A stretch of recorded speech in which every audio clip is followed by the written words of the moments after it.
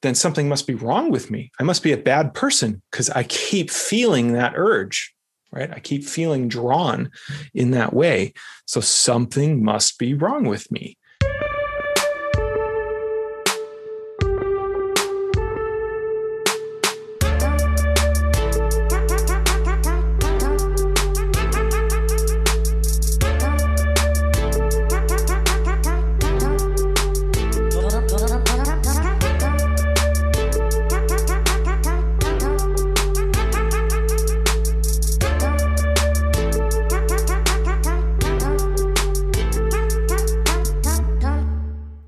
Hey everybody, a quick celebration before we get into this episode.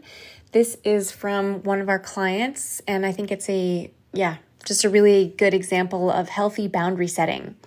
He says, pretty powerful week of boundary setting and using the things I've learned in this course.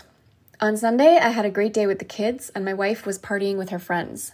She ended up drinking quite a bit and had some bad behavior at night. Specifically, she made our daughter cry by telling her that a drawing she made was, quote, not good enough and she could have done better. She was also belittling her. I realized my wife was drunk and intervened by protecting my daughter and validating her feelings in the moment. I stayed with the kids until they fell asleep so they felt safe, and my wife eventually left. On Monday morning, I broke my silence with her. I set a number of boundaries and expressed my wants. Number 1. I told her I felt underappreciated and disrespected despite all the things I have done for her and our family. I gave her examples, and she tried to turn them back on me, but I wouldn't let her until she acknowledged my feelings. Number 2, I told her she is rooting against my happiness, and I will not stand for that. I told her she is choosing to move on with the divorce, and I am going along with it, but I am entitled to find happiness, and she needs to step aside and let me, and if she doesn't, I will not maintain a relationship beyond just raising kids with her. Number 3, I told her she needs to mean what she says and say what she means. I told her she doesn't have to talk to me, but if she does, I expect her to be truthful and not deceptive. Number 4, she wants to continue to have family dinners. I told her I will do them for the kids, which means we don't drink too much and we don't have stupid arguments at the table. And if that is what happens, I will no longer do family dinners. Same applies for the upcoming holidays. I have tentatively agreed to do them together as long as we are civil. I also talked to her about Sunday night and her drinking. I told her she reminded me of my alcoholic uncle the way she behaved and that she owed our daughter a big apology. My wife didn't remember the incident, blackout, so I showed her the picture our daughter had drawn and it jogged her memory. She felt really bad and asked what she should do. I told her she should tell our daughter, I drank too much alcohol and said things I did not mean, and I apologize for hurting your feelings, and I'm going to do a better job in the future of not drinking so much. To her credit, she talked to our daughter on Monday afternoon. I happened to walk in mid-apology and stayed to watch her do it. She also agreed she has been drinking too much lately and that she's going to work on drinking less and finding other ways to cope with her stress. Monday and Tuesday, we're back to being more civil between us. I feel like now that I have set the boundaries of our relationship going forward, I can hold her to them and she understands that I will disengage if she crosses them. End of message. I love that whole It's really brave to set boundaries like that. It's really hard to talk to our loved ones and express what we need and what's going to happen if we don't get that. So I thought that was a really good, solid, clear example of being honest and straightforward and not being shaming, but being clear about if this, then that, if this, then that. Here's what I need, and here's what will happen if this isn't met. I think there's a sense that we sometimes have of if I set a boundary, I'm being an asshole. But really, if we set a boundary, we're protecting ourselves and we're also protecting others. We're protecting others by making it clear and not holding resentment and not being passive aggressive. We're being clear and direct and straightforward. And I feel like this was a great example of that. So yeah, and without further ado, we will get into this episode. And I hope you have a great week. Hey guys, welcome back to another episode of Dear Men and my favorite co-host, Jason Lange. Just going to call you a co-host because you're on so much. Today we are talking about something that I've noticed in a number of our clients and really struck me the other day. One of our clients was talking about this fear of being creepy, the fear of coming across as creepy, the fear of being perceived as creepy, the fear of being creepy. And And it is a level of, I think for this man in particular, but I think for a lot of men that I know, it's not just a concern.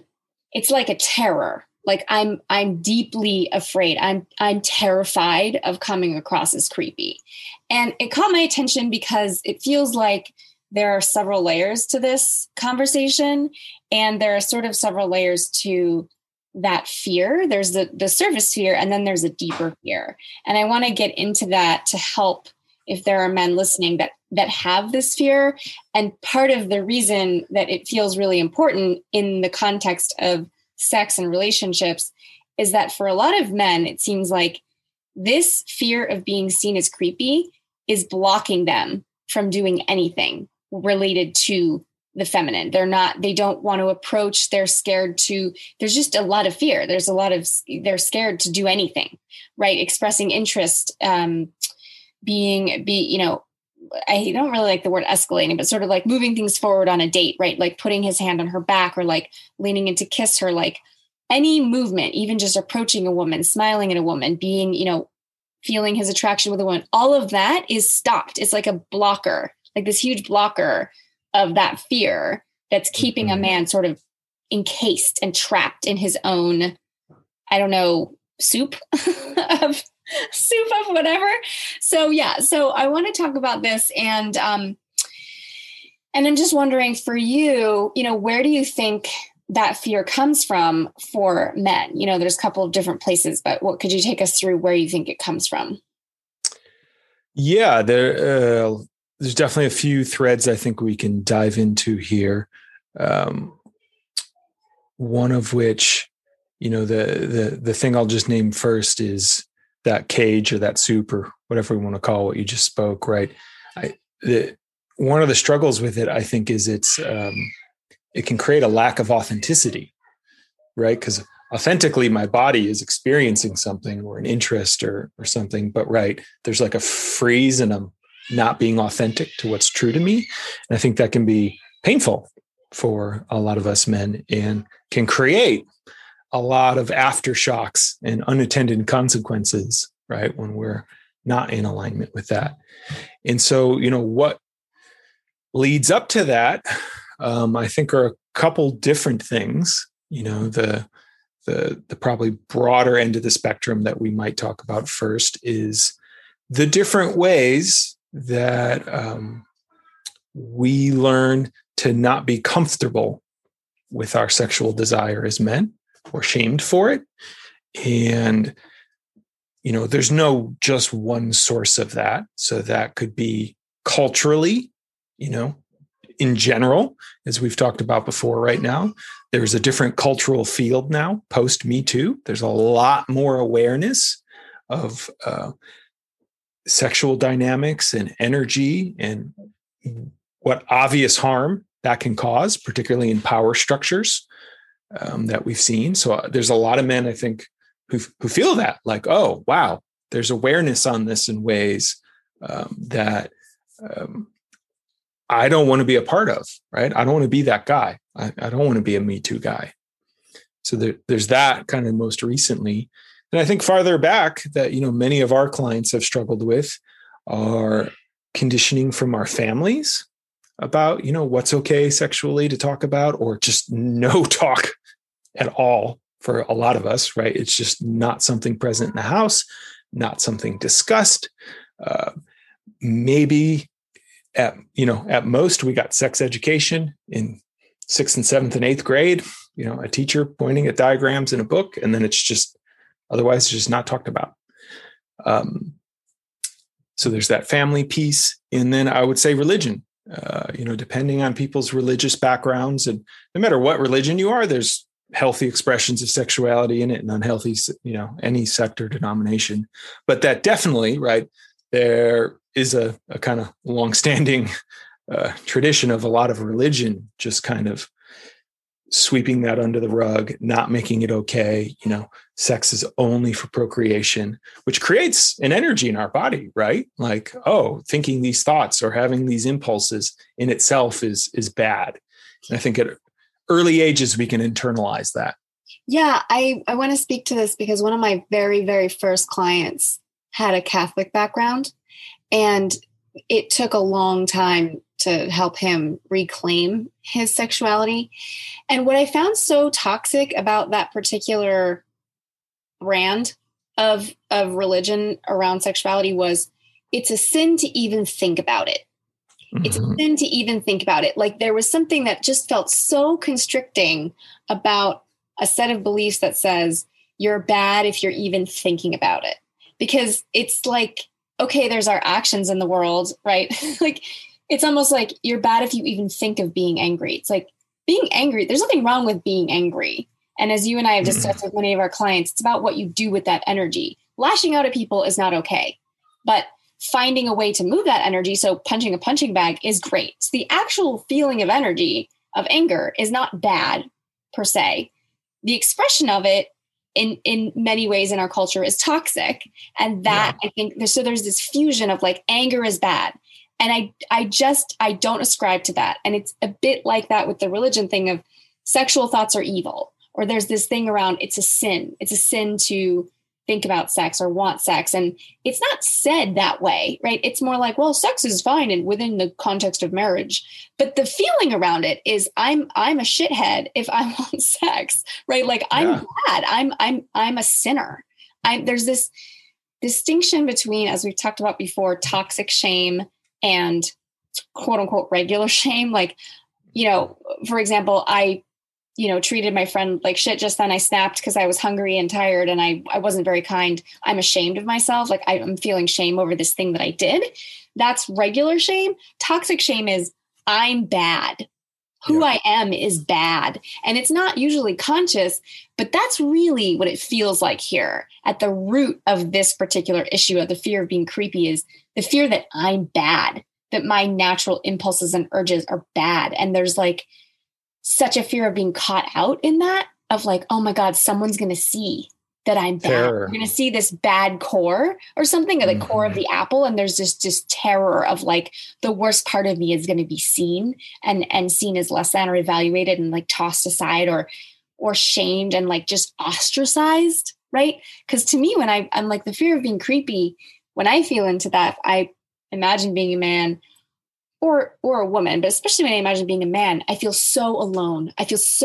Just like, oh, I'm terrible. Like, I'm toxic. Like I'm going to be cast out of the tribe. I'm just alone, completely alone, and it's bad. And that is terrifying. If I really thought that bringing my sexuality forth or asking a woman out or moving towards that in any way, that was going to be the result, I don't think I would do anything. I think I would be completely frozen. And that was another thing that you said early on in this that I wanted to come back to, was what I witness in a lot of our clients is that the result of this fear is the freeze response. It's freeze. It's not fight or flight. It's like deer in the headlights. It's a frozen, like a man might see an attractive woman across the bar and then there's a freeze state. It's almost fused for a lot of our guys that needs to be, we help them slow down and tease it apart so that there can be different steps. But what I've seen and my understanding from our clients is there's this immediate freeze response. And I'm wondering if you experienced that as a man before you started doing your work, and if you could speak to what that is actually like. Yeah, for me, how that showed up was, as someone who did not have much of a relationship to my sexuality, because I didn't have sex other than masturbating with myself till much later in my 20s, right? The energy itself was kind of uncomfortable in that, right? My primary experience of that was with porn, which is one way. There's no one looking back, right? There's no relational field there. And being out in the world, and as I started to interact with women and noticing like when I'd get attracted, and like it's almost like it's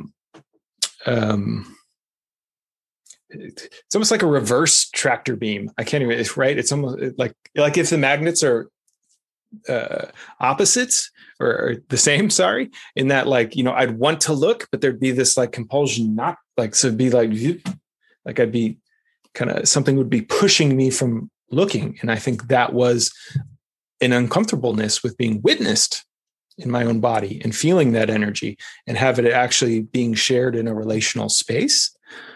For me, that was just more, I hadn't been witnessed in that. And that, for others, I think actually comes from having been judged in that space.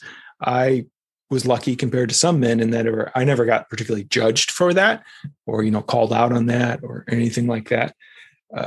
But yeah, it's like a fundamental, just like discomfort in the body and a conflict, right? It's inner conflict because there's the like, look away, but then my body's like, I really want to look, right? I'm drawn, like my energy is drawn here.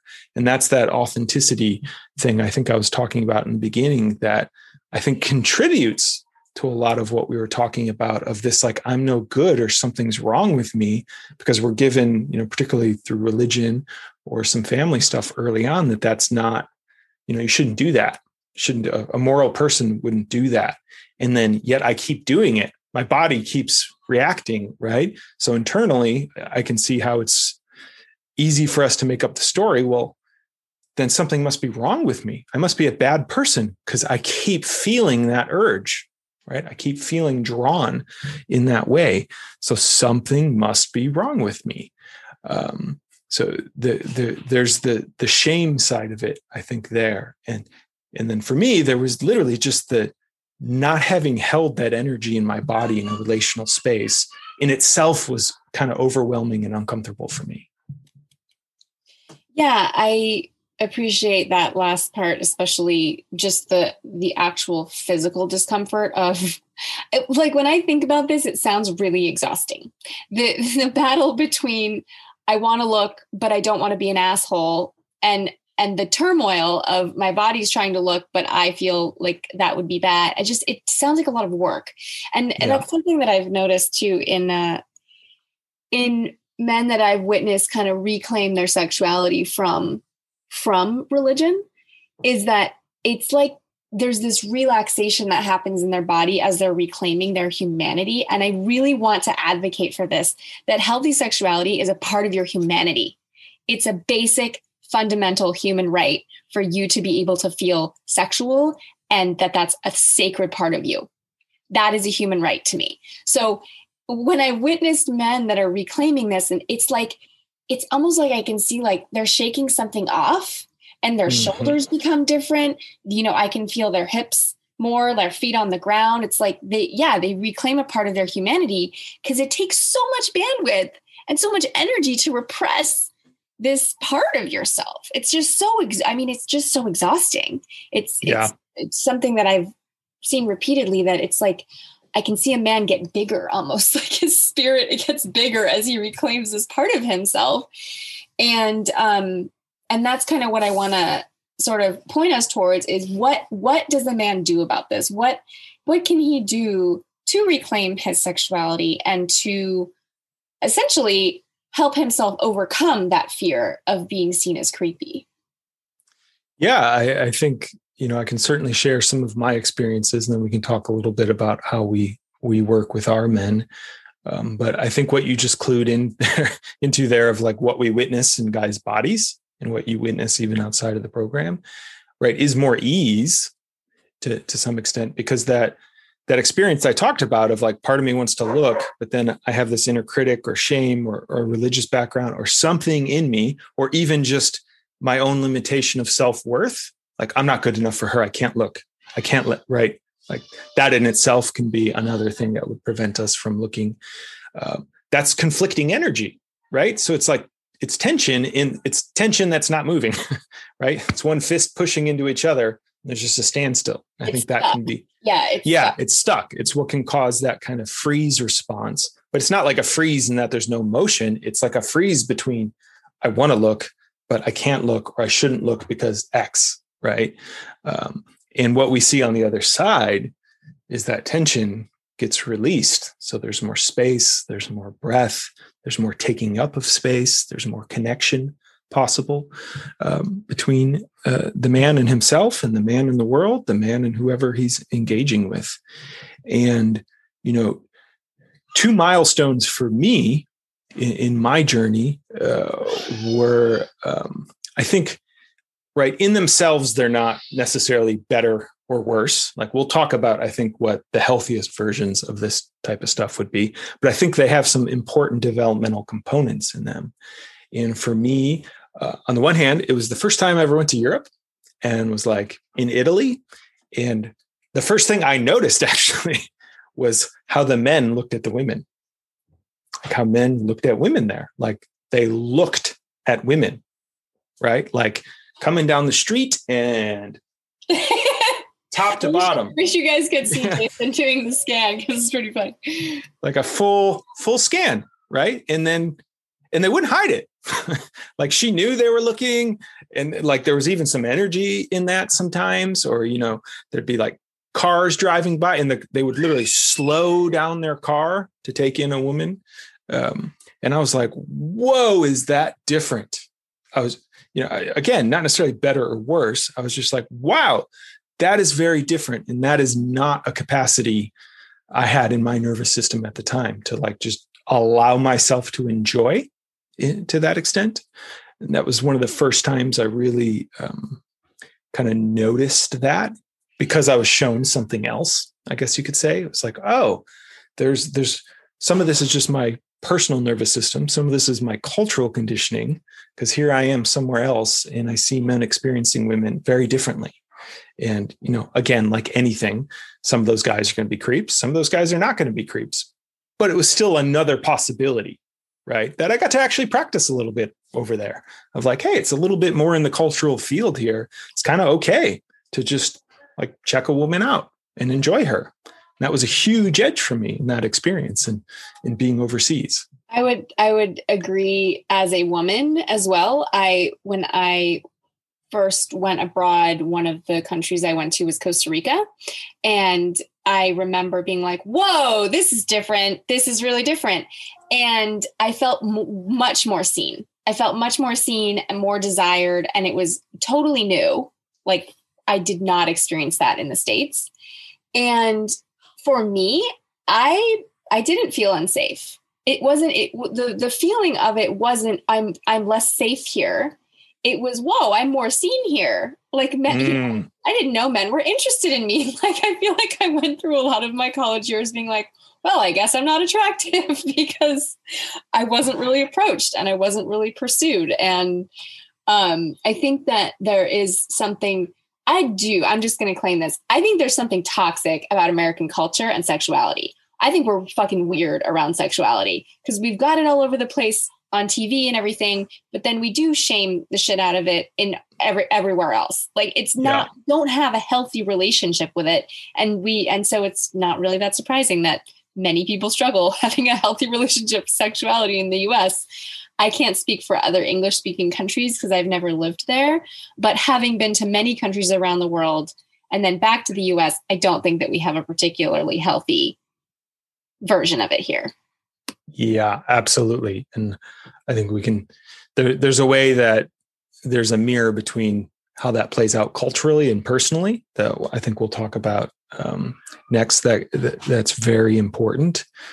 But so there was the experience of going abroad, and then there was the experience, I think I was probably in my early 20s. It was the first time I went to Vegas. And I went to a strip club. And that was a really intense experience for me initially, right? To be able to go into a space and to actually just be able to look, right? Like literally that's why people are there. And even with that container, my body still felt a little tension, right? And being there, and I haven't been to a ton of strip clubs, but I've been to a few, and noticing as I grew in my journey, the allowing myself to enjoy the experience, right? Just that, like just allowing myself. Okay, it's okay to look. She knows I'm looking. It's okay to be looking. And again, I think what that did is it stretched something in my nervous system to kind of like, oh, that's okay. The energy in itself is not good or bad. Right. The energy in itself is just a natural experience for men in particular, we are visually oriented, right? A lot of times. And that's just kind of part of our nervous systems that we have to take responsibility for. That's other stuff we'll talk about. But that is natural in itself. And for me, just having the experience of being like, it's okay to look and enjoying looking was actually a very empowering masculine experience for me. It's like, I can enjoy looking, can enjoy her body, enjoy her feminine radiance, enjoy that whole experience. And those were two moments that are similar in some ways that started to stretch that open and give me more capacity for then how to integrate that into actual life. Yeah. I remember, again, this was early on in my coaching career. I took 3 of my clients to a strip club. This was when I lived on the East Coast. And it was really great, actually, because we met up beforehand and sort of like next door. And we talked about like intentions, and it was fun though. It was fun. It was like, it was a group, it was like, what are you looking to get out of this? Like, what's your experience? Have you ever been to a strip club? What's your, it sort of bonded the group. And then we went, and I don't think we were there for more than an hour, but it was such an edge for these guys. It was such an edge to be seen in looking. Exactly what you said. It's being seen in looking. Like, I am looking, people are seeing me look, and it's okay. They are not yelling at me, screaming at me, shaming me, telling me I'm a sinner. Like, I'm having an experience of looking, and it's kind of okay. I'm still alive, because I do think there is an existential, as I said, a root fear of I might die. Like, I might get ostracized and be shamed forever, that I don't think is conscious, but I do think exists around toxic shame. And I think especially going with a woman, with me, with a sex positive woman who is holding that with them of, I see you in this and it's okay. I see you in this and this is sacred. I'm glad you're here. Like, you're safe. Like, I see you here and it's okay, I think was really healing. And then we left and we went back and got another drink at the same place and kind of debriefed. And it was cool. It was cool to just hear some of the reflections and the, the edge around the whole thing. But it felt, kind of to your point, it felt like, oh, this can be enjoyable. This can be fun. It doesn't have to be all wrapped up in shame or hiding or fear. Like, oh, wow, it can be fun to go and enjoy this and be, in the energy and spirit and vibration of the feminine expressing herself.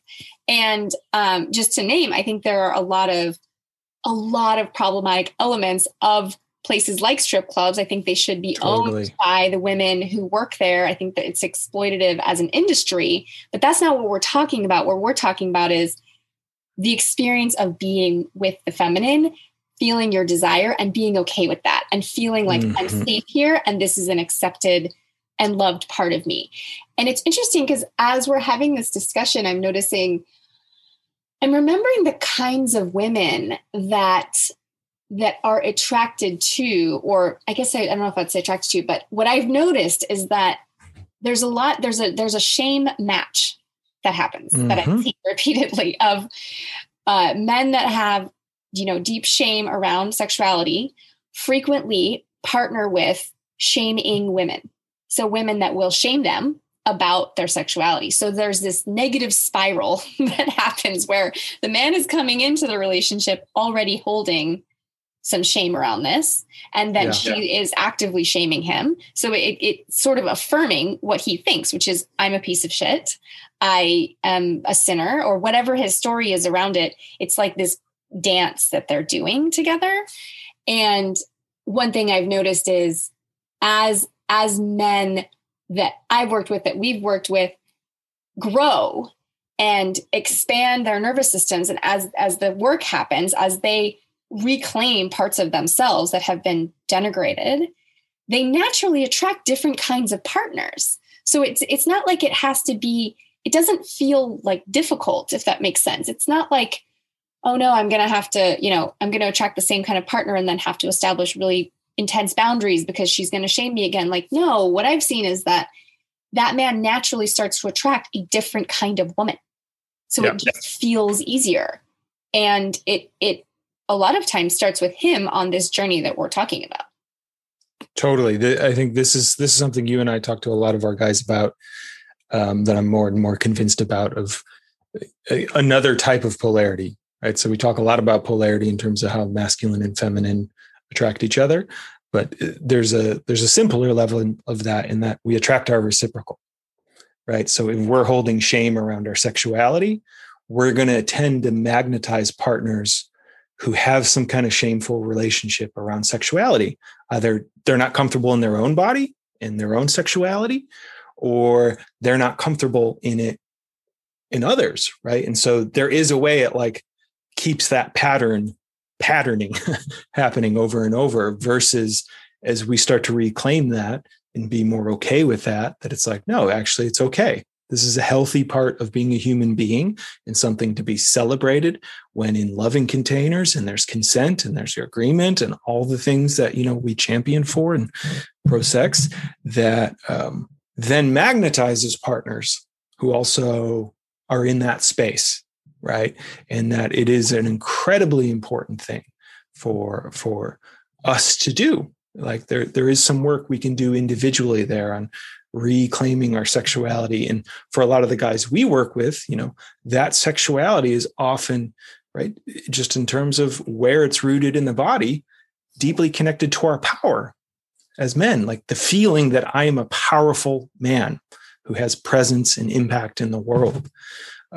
If part of us isn't comfortable with our own sexuality, we're not comfortable with our own power, and oftentimes, and that has a polarity to it in terms of who we attract, right? So we tend to attract partners who don't like sex, maybe, or who don't want to have sex because we're not comfortable showing that sexual energy. So someone meets us and they're like, oh, great, this guy doesn't have a lot of sexual energy.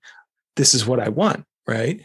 And then boom, but then that's not our authentic nature. So it starts to come out sideways, or we get frustrated or upset, and it can cause a lot of pain, particularly in, men we've worked with that were married for many years, which can be a really, really hard, sustained stress and trauma when, the person we've committed to having all of our sexual needs met with, we're not getting them met with.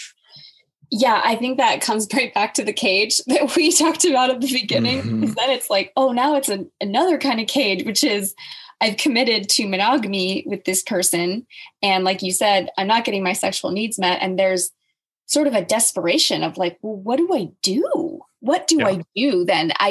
My choices are suffer, cheat, or address it with my partner directly, which I feel like is a difficult option. And I think a lot of our men have not had good experiences there. And I think that I think it's really hard to address directly if you're not ready to actually set a boundary, if you're not on the same page. And essentially the addressing it directly is, I need us to grow here. I need to grow here. You need to grow here, and we need to grow here. I need this to happen.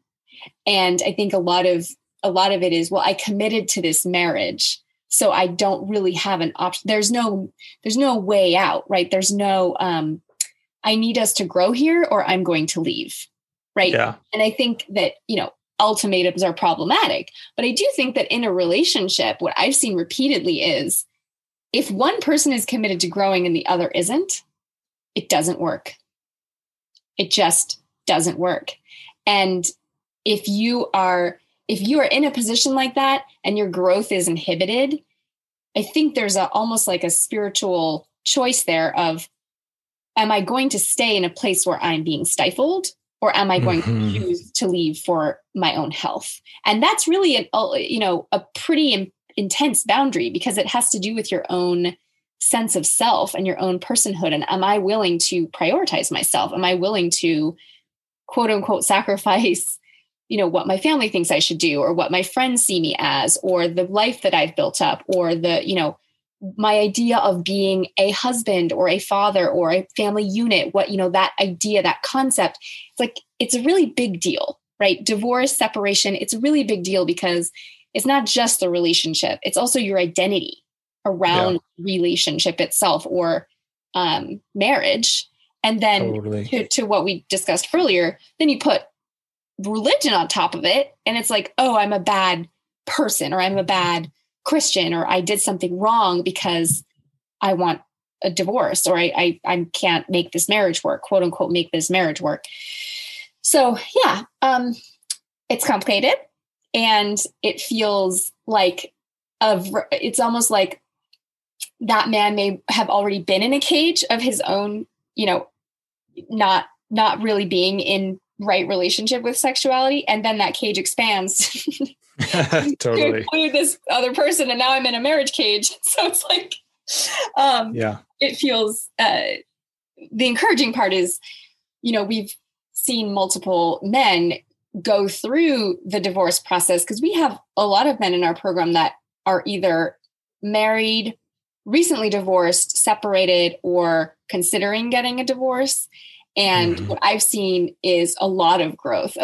There's a lot of growth to be had and possibility on the other side of divorce or separation, or, that process of decoupling. I think it can be really scary. And what I've seen is, just a ton of freedom and a lot of possibility, and just like breathing, being able to breathe again and feel like I can have the kind of relationship I want, and I can be single for a while. I can just be with myself. I'm thinking of one of our clients where it was such a relief for him, such a relief. And it was like, celebrate your life right now. Celebrate just being able to be you and not have to feel sort of inhibited or repressed or some version of not appreciated and not seen.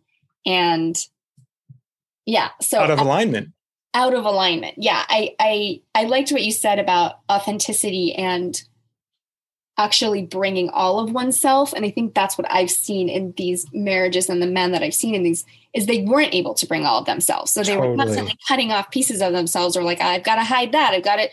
And back to the bandwidth thing, that takes a lot of energy to trim out parts of ourselves all the time and be like, well, this isn't acceptable. This isn't acceptable. And it's almost like the frog in boiling water, where you might not notice over time that this part of me has been cut off, and this part of me has been cut off, and that topic is off the table, and this topic is off the table. And now you're just really small, you're just really small and really not resourced. Right. So it's hard to actually see what's next. And I think that's been something that's been a joy to witness in some of our men, is watching them sort of expand and bloom and realize like they're claiming their freedom, and their community is witnessing them do that. Yeah. It's like a deep reclaiming of self-honoring. It's just like, okay, this part of me is okay, and it's natural, and I value it, and I don't have to shun it or hide it or make it wrong anymore. And something happens, right, in our nervous system when we're not at war with ourselves. Like you said, you can see the ease, the shoulders, the height, the breath, the face. There's just like okay, I'm here. I can just be here, and whatever arises, I don't have to be at war with, right? I can be okay with my experience. And not only that, like I can celebrate it, right? The right partner, guys, not all guys believe this, but the right partner out there wants that part of you, wants to feel your desire, wants to know that she or he turns you on, right? Like they want to know that's in your nervous system. And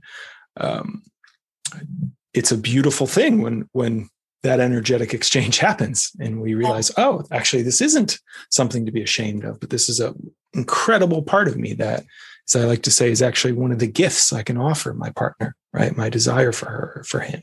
And that sharing of that exchange, creates an energetic exchange that makes us both more full and connected.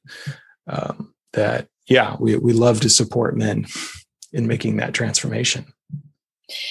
Yeah. So as we start to wrap up here, I'm just wondering if there's any other tips that that you have, just the tip, because, some people aren't going to be able to go abroad well, maybe, and a strip club also, I think it's worth noting, can be complicated and, it can be a nourishing experience. It can also be a draining experience. I know a number of men I've worked with have said that does not work for me. I don't totally feel there. It's not the right environment. So we're not offering that as like this works for everyone. Jason was just offering, this was a part of my path.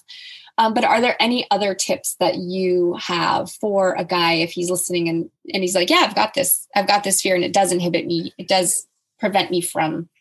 Yeah. The piece I'll speak to that, might be useful, and you may even be able to share a story here, is like, so what is creepy?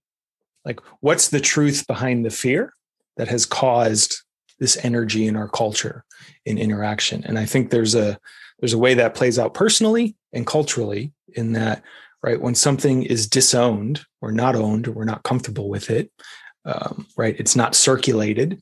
It's not engaged with in an authentic way. It tends to come out sideways, right? So culturally, like what you said, right? Like sex is everywhere in the US, right? Like little Disney ads for teen girls are dressed up like they're 30. We see all these car commercials. It's everywhere. Porn usage is something like 1/4 of internet traffic. And then every year, the last couple of years, the stats have come out, particularly here in the US, less people are having actual sex every year, right? So there's this huge disconnect between what's actually happening and what's being shown to us. And part of what I would say is culturally, right, because there is this shadow around it of it's bad. We were kind of a puritanical culture here in the States. That's how we were founded, that lingers in a lot of ways. So because we can't just say like, hey, sex is awesome, and one of the most magical parts of the human experience that we want to embrace and create safety and structure around, it comes out sideways, right? It comes out sideways in the culture. And so that same thing, I think, is what happens in an individual happens for us that can lead to creepiness, right? So if I am at war at myself, and I'm not comfortable with the part of me that looks or that can enjoy or can take a woman in. So I'm actually at conflict with myself, right? And there's the two ways this tends to show up, the shifty eyes, like taking a peek, but not making eye contact. Or as soon as she looks, I look away. There's something that doesn't resonate as trustable in that, right? Because I'm not trusting myself. Yeah. So I could see it'd be very clear for a feminine partner to like, ooh, what's going on? Is this guy checking me out? Or why is he not checking? Is he here with somebody else? Like I can just imagine a lot of the things that go through. Or there's the other masculine piece of I so lose touch with the present moment. It becomes unconscious. So I am just the impulse, which usually leads to no breath. And, I'm trying to think of, it was maybe Warner Brothers, but it was one of those old cartoons, right? They'd be like the wolf, and like a woman would go by and his eyes would just go big and his jaw would drop and drool would come out and you just freeze. I think that's the other side of it that can come through in that we get so lost in just the object of the moment, right? Literally, it's just something I'm seeing, the sensation, that our whole body gets disconnected. And that's usually often when we're like that term objectification, like that's kind of what they mean. It's like there's no circulation of the energy, and it's just, this is something I had to work through in my own ways now that I'm remembering it, of like, it's just body parts. I'm seeing her body parts, not her. And women, I think, can feel that. Men can feel that too, right? When someone's just like, ooh, just seeing us for our parts. And I think when there's either that kind of shifty back and forth, or that just totally lost in that I'm not even aware that I'm totally just like locked onto someone, right? And if I'm not aware of it, how could he or she trust me in that moment? Right? Like, what am I what is this, right? That's that's an untrustable experience, I would say, at the deeper level of what we talk about. And there's usually very little breath there. And that's what tends to kind of come across as creepy in that more individual sense. That our work as men is to, yes, reclaim, but reclaim it with breath, reclaim it with awareness, reclaim it with the full human experience, right? Yeah. Head, heart, and the sensation of the body. Right? This is a human being who probably would love to know she's making someone's day, and has maybe had guys catcalling her every day on the way to work when she didn't want it for years, right? So she may have her own thing around that as you just feel into the whole person, I think changes the nature of that connection. Right? I think there's also a lot more eye contact as well. That my experience is, so I think I've shared this before, but what I remember is it was like 4 p.m. I was at a library, and this guy at the table across the way was staring at me for a while. And I'm reading my book. I'm trying to focus, and I can feel it.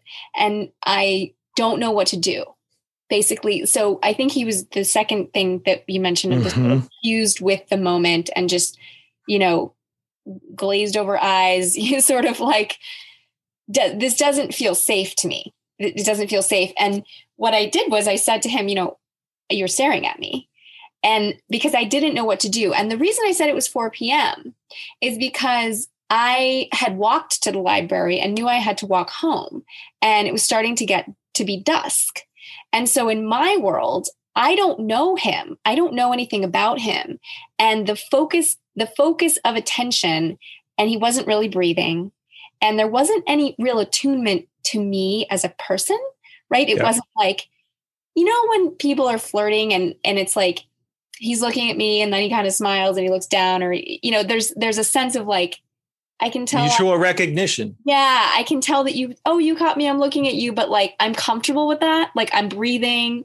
I think it's kind of funny. It's like, that wasn't there. And so because that wasn't there, I'm thinking, am I going to be safe walking home? Do I need to tell someone? Like, all of these fear thoughts are now going through my head, which is, I think, a common experience for a lot of women. There's a quote that goes, men are afraid women will laugh at them. Women are afraid men will kill them. Mm-hmm. And that's how I felt. Because in that moment, I was like, am I going to be okay on this walk home? Like, are you thinking of raping me? Like, I can't tell where you are in the range of this thing. And that was scary. And as soon as I said, you're staring at me, he stopped. But it was like, I think he went into a shame response. There wasn't like oh, I'm sorry. Like, you're right. I thought you were pretty, like an attunement to, we're two human beings interacting. It was like there was a separation. It felt kind of separate. So, to me, the difference between creepy and not creepy, it is a lot energetic. It's not, do this, don't do this, like behavior that, might seem exciting if a man is breathing, grounded in his body, appreciating me, the same quote unquote thing, right? He's looking at me across the club. The same thing will feel trustable in one man who's breathing and with himself and has done the work, versus creepy, which is like, it feels like he's kind of leaning in, and I'm like, are you going to stop if I say no? Because that's the line for me, is like, that's what feels creepy, is I don't know if you would say no, or sorry, if you would listen to my no. And that is creepy. If I know you're going to listen to my no, then it's kind of like, I feel appreciated, or I feel it's exciting. It's exciting. It's not creepy.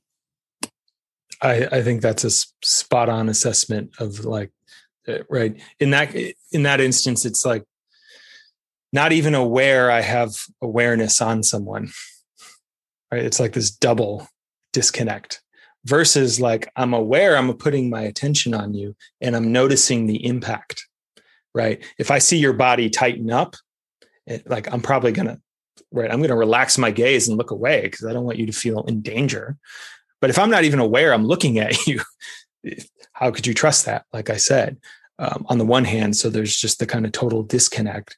And then there's also, I think I think there can be a version of the more predatory, like actual Me Too version of this, which is like, well, it's my right or something like right. And I was telling you, I can think of some imagery of like clubs I've been to in big cities where there's literally these kind of guys on the perimeter, like stone faced, just like locked onto women. Like it's quite hard to describe, but it's like, I'm going to look at you until you notice me because I deserve you. Right. Like it's like you have to, I can't even quite put my finger on it, but it's a dangerous energy, right? Where there, in some sense, I'm aware I'm putting it on you, but I'm not aware of the impact or the human on the other side. Mm-hmm. And I'm going to be pissed at you if you don't. Yes. Like if I buy you a drink, I deserve your attention. I'm now entitled to your attention. If I've put attention on you for a while, you should give me your number. If you agree, totally, you should have sex with me. There's like these unspoken rules of like socializing. And yes, that's it. That's totally it. Feels like, okay, now I've bought you, and it doesn't have to do with money, but it's like I feel a pressure to do something sexual because of something else. It doesn't feel like a choice exactly. It's like, well, I deserve this. Yeah, there's need attached, right? There's need. I'm not just enjoying you for the sake of enjoying you. There's an expectation that the second you notice me checking you out, that has to lead to something, which I think is another dangerous version of kind of what we're talking about there. And that, so, some of our guys, because, again, because this is so in a lot of ways repressed in our culture and we don't have healthy models of how to do this or places to experience this, it can come out sideways. And a number of clients we've worked with have actually been called out or shamed, like, whoa, are you going to keep looking at her? Or, and that can be extraordinarily traumatizing, right? Especially if we already had some kind of baggage from our religion or family or just early experiences that can be really intense for guys to work through. And one of the things, we certainly do try to work with our men around, okay, what is it you can do to make sure you're bringing the healthiest version of this energy out in the world so it doesn't come off as creepy? And, there's a lot of different techniques that we work with guys around that include breath and pacing and also just coming back into right relationship with that part of ourselves and knowing it's okay. Yeah. Yeah. I think that's been what I've seen as really impactful is literally just sharing the story with our community, with us.